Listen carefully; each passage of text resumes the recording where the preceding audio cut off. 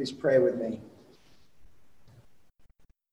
Lord, as we've once again heard these words of your passion, as we consider the crowd who one day would exalt you as their king and within a week decry you as a fraud. Pray, Lord, that you will, Holy Spirit, come upon us, your people, that you, Lord, will expose the places in our hearts where unmet expectations, where deep disappointments, where hurts that we have carried may be brought to light and thereby be healed. Lord and Holy Spirit, come to us by your word this morning. Heal your people, we pray. Amen. Last week in our household, we had a boys' night and sat down to the long undertaking of viewing the epic film Gettysburg. If you've not seen it, I do highly recommend it. I cannot promise it to be a fast-paced, action-packed, what are they, the marketing people call that, a edge-of-your-seat joyride kind of movie. It's not that. But it's excellently researched, and it's well worth your time, all 4 hours of it. But it excellently depicts some of the key personalities from the Civil War, from one of my heroes, Joshua Chamberlain, to Robert E. Lee, John Buford, and James Longstreet. The action, of course, centers around the 3-day campaign, the engagement between the advancing Confederate army and the Union that comes out to meet them on the fields of Gettysburg. As I was watching it, I was struck by the leadership conversations and the leadership decisions, particularly on the part of the Confederate forces.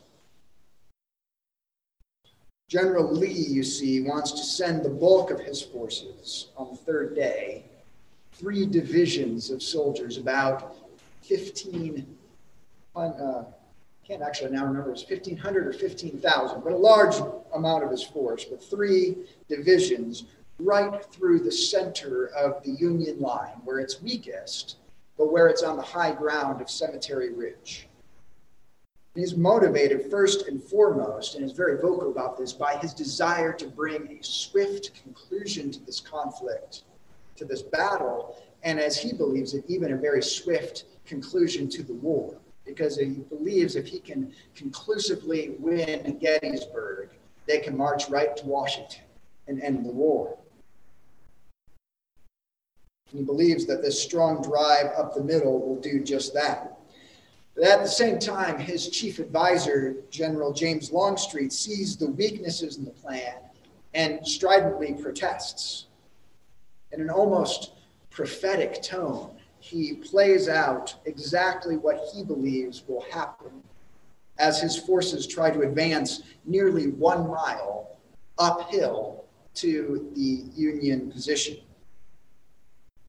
Nevertheless, as a soldier and a gentleman, Longstreet and all of his other officers, several others who believe that what he says is exactly how it will unfold, they follow Lee's order. And the next day, the battle commences and follows almost exactly the course that Longstreet had foretold. It's as if he had read the script ahead of time and needed only to watch it play out before his eyes. As we come into this Holy Week, as we look at some of the scriptures appointed for Palm Sunday, we see the same thing. I was struck this year by the way the portion of Psalm 118, which I just read to us, has that very same effect. It's as if the psalmist saw in advance precisely what would happen as Jesus made his triumphal entry into Jerusalem. Or more precisely, as if Jesus, well familiar with the words of the psalmist, took them as his guide, his playbook, his plan to plan out his actions on that day.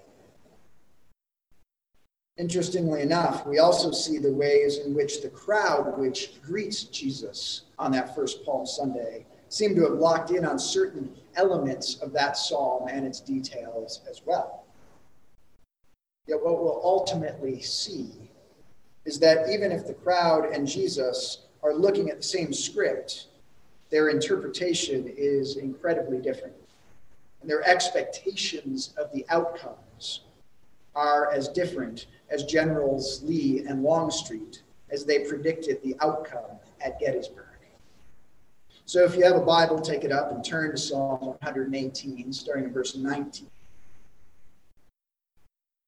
Understand first and foremost, though, in Judaism, already by the first century, Psalm 118 was a part of the series of psalms starting in 112 and running through 118, a series of psalms called the Hallel, which means the praise.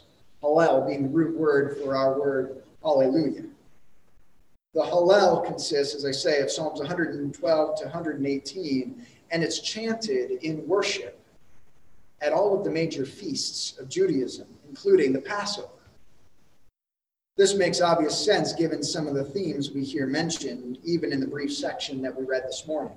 Bind the festal sacrifice with cords, even up to the horns of the altar. Let me enter through the gates of righteousness and give thanks to the Lord. But the strange thing here on this Palm Sunday is that the crowd is chanting a portion of this psalm, "Blessed is he who comes in the name of the Lord," on the Sunday prior to Passover.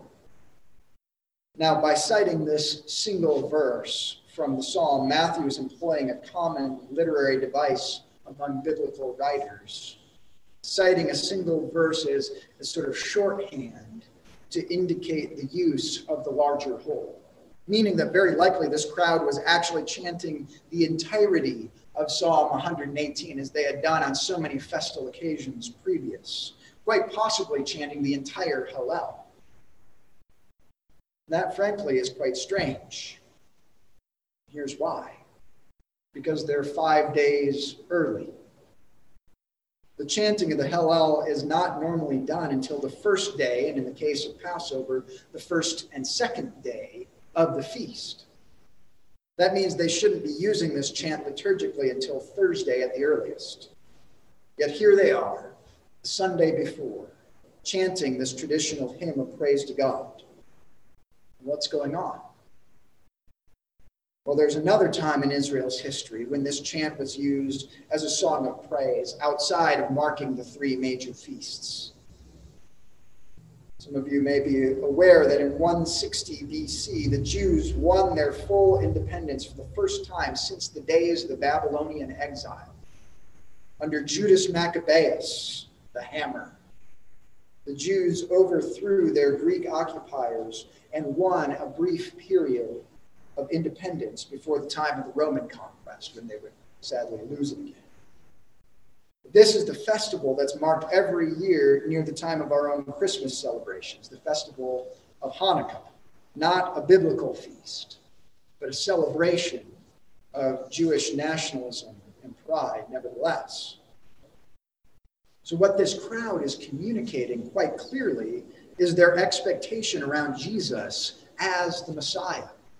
The reason this crowd came out to cheer his entrance into the holy city is precisely because of their expectation that he has come among them as their deliverer king, another Judas Maccabeus. It's as if they too are looking at Psalm 118's predictions and seeing the glorious victory of God over the Romans unfolding before their eyes. Like Robert E. Lee at Gettysburg, they see a speedy and sure end to their conflict, their occupation, their oppression as a subjugated people. Clearly, as the people sing out this hymn, they're focused upon verses 24 and 25. This is the day that the Lord has made. Let us rejoice and be glad in it. Save us, we pray, O Lord. O Lord, we pray, give us success. They look upon Jesus' entrance into the holy city and they see it as the day that the Lord has made for their salvation. This is the day the Lord will bring success to our cause against the occupying enemy of God's people. Likewise, the people seem to be focused upon the words, "Blessed is he who comes in the name of the Lord. We bless you from the house of the Lord. The Lord is God, and he has made his light to shine upon us." The light shining on us again. As the Lord's anointed king, the blessed one comes in God's name to bring God's victory. That's what the people see. That's how they're reading this Psalm 118 playbook. That's not how Jesus reads it. As he approaches the city, it's as if, like General James Longstreet, he sees clearly and accurately what is actually about to come. Not the swift overthrow of Roman occupation, but a very different outcome indeed. Jesus' reading of Psalm 118 begins, I think, with these words in verse 19 that we started with. "Open to me the gates of righteousness, that I may enter through them and give thanks to the Lord. This is the gate of the Lord. The righteous shall enter through it. I thank you that you have answered me and have become my salvation." As Jesus re-enters the city, he does so on this day through the eastern gate. Coming back from the Mount of Olives in Bethany where he had been staying, he crosses the Kidron Valley. And this scene takes place at what is known as the Eastern or Golden Gate on the east of the walled city. The Golden Gate, also known as the Gate of Mercy. Friends, Jesus never did anything by happenstance. When he enters to the shouts of "Open to me the gates of righteousness," he deliberately does so riding through the gate of mercy. Mercy and righteousness go hand in hand in the kingdom of the Christ. Because as the gospel of Christ demonstrates and proclaims to us, you can't enter God's holy presence relying upon your own righteousness, but rather clinging only to God's mercy. It's only by the mercy of Christ that any of us can be accounted righteous and therefore worthy to enter through the gates of righteousness, to give our thanks to the Lord. Similarly, as the action progresses, what the crowd fails to see in this playing out of Psalm 118 is the plan of God, which says you can't have the Lord's salvation, the success, without embracing the rejected stone. See, before the people can pray, "Alleluia, Lord, bring us success," they're led to pray, "The stone that the builders rejected has become the cornerstone. This is the Lord's doing. It is marvelous in our eyes." And we know, of course, Jesus himself applies that text to himself. Because the religious leaders, the builders, have already rejected him, even though he himself is the foundation stone, the chief stone upon which God is building his kingdom. See, the people look on this scene, seeing their exalted king. Jesus sees this as the prelude to his rejection by the architects of first century Judaism. The need to enter not into joy before first suffering pain, coming not into his glory before his humiliation, his coronation not upon a throne but a cross, not with gold but with thorns.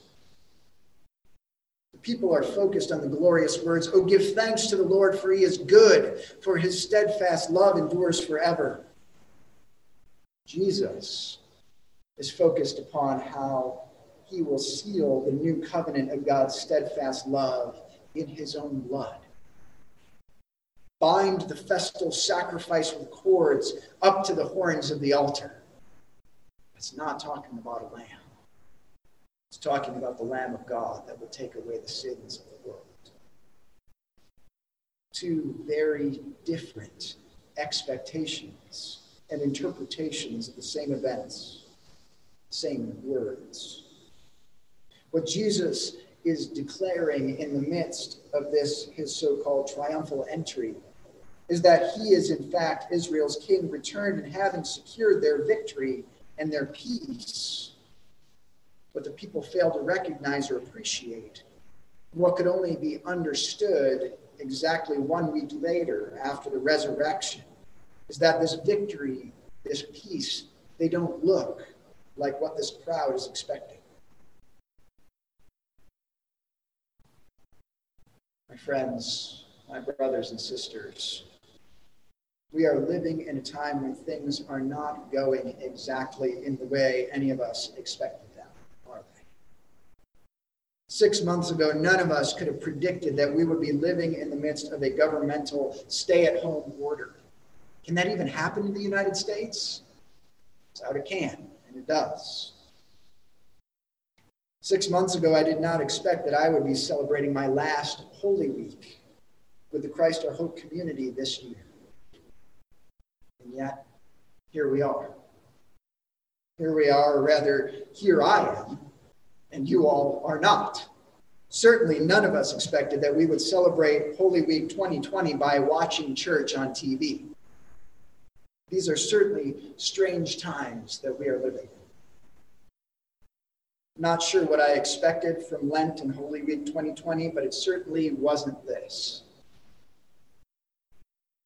Expectations are tricky things, aren't they? Because on one level, expectation is related to hope. I expect that we are going to get out of this strange, scary, stressful season. I expect life to resume again. Probably not as soon as I would like it to, probably not even in the same ways as we've always known. But I do expect that it will get back to somewhat normal.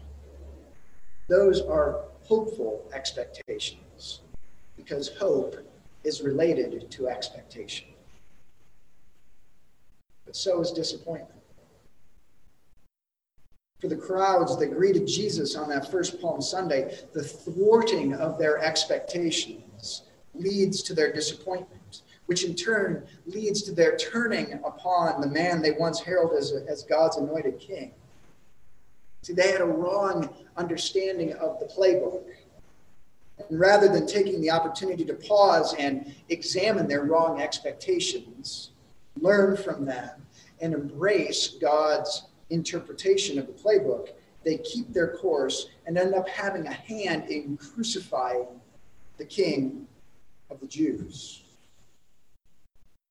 Whenever we're faced with a disappointment or a thwarted expectation, we have an opportunity. We're faced with a choice.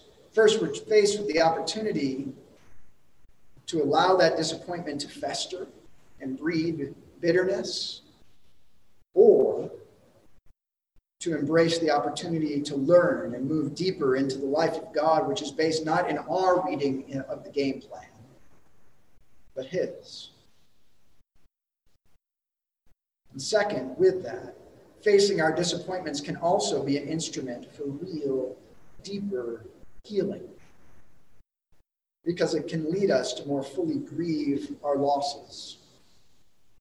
Whenever we find ourselves feeling the feels, as I like to say, only the most compartmentalized among us can keep from feeling the bubbling up of feelings from other hurts and losses in our past. I register this or that hurt or rejection,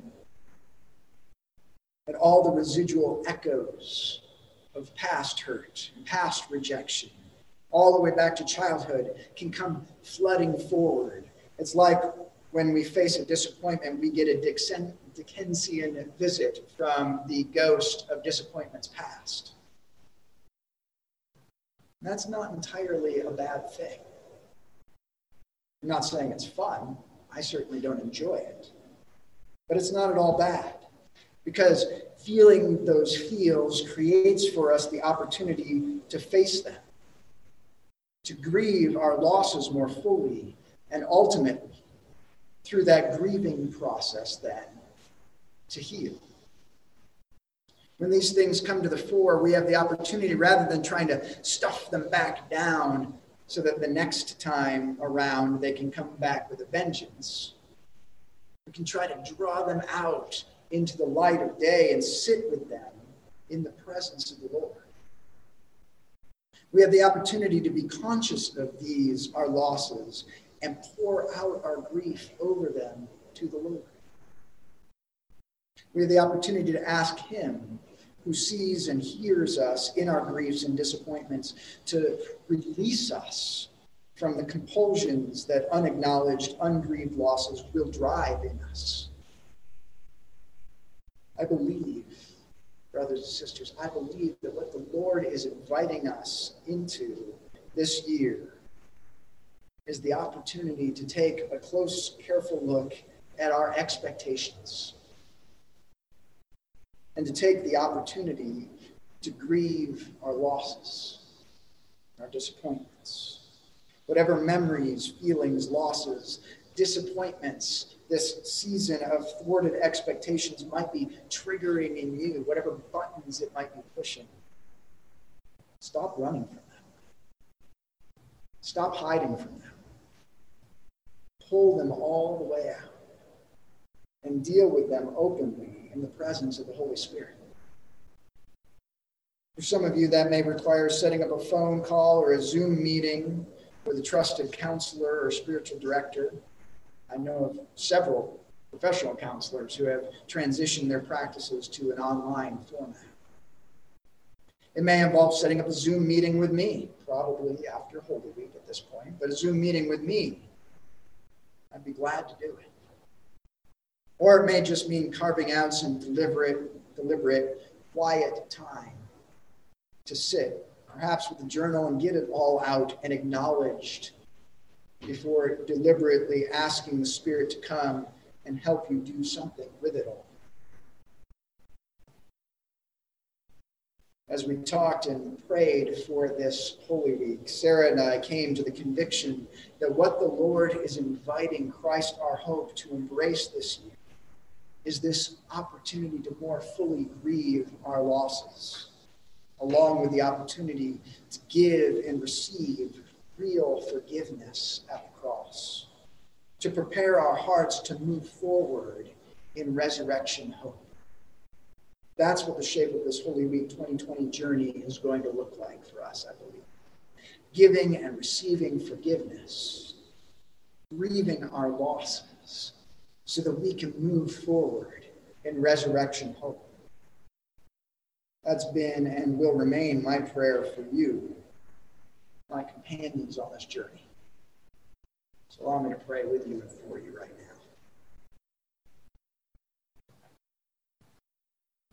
Lord, as always, your gospel confronts in us things that we don't like confronted. So, Lord, just as you, frankly, deliberately thwarted the expectations of the crowds in order to confront their wrong understanding of your kingship, Lord and Holy Spirit, I invite you. I want to encourage my brothers and sisters to invite you to come among us this week, to thwart our misinformed understandings and expectations. Or as we are already grappling with the disappointments that this strange season has created in us and for us, Lord, use those. Not like a hammer smashing stone, but like oil worked into leather to soften our hearts to you, to the plan that you have for us. Like oil to be a healing balm to those places where our hearts are hurting because of the disappointments, the hurts, the unmet expectations that we carry. Lord and Holy Spirit, only you can do that work. So it is to you that I commend us for that work to be done in this most holy place. It's in your name, our Lord, our God, that we pray it. Father, Son, and Holy Spirit. Amen.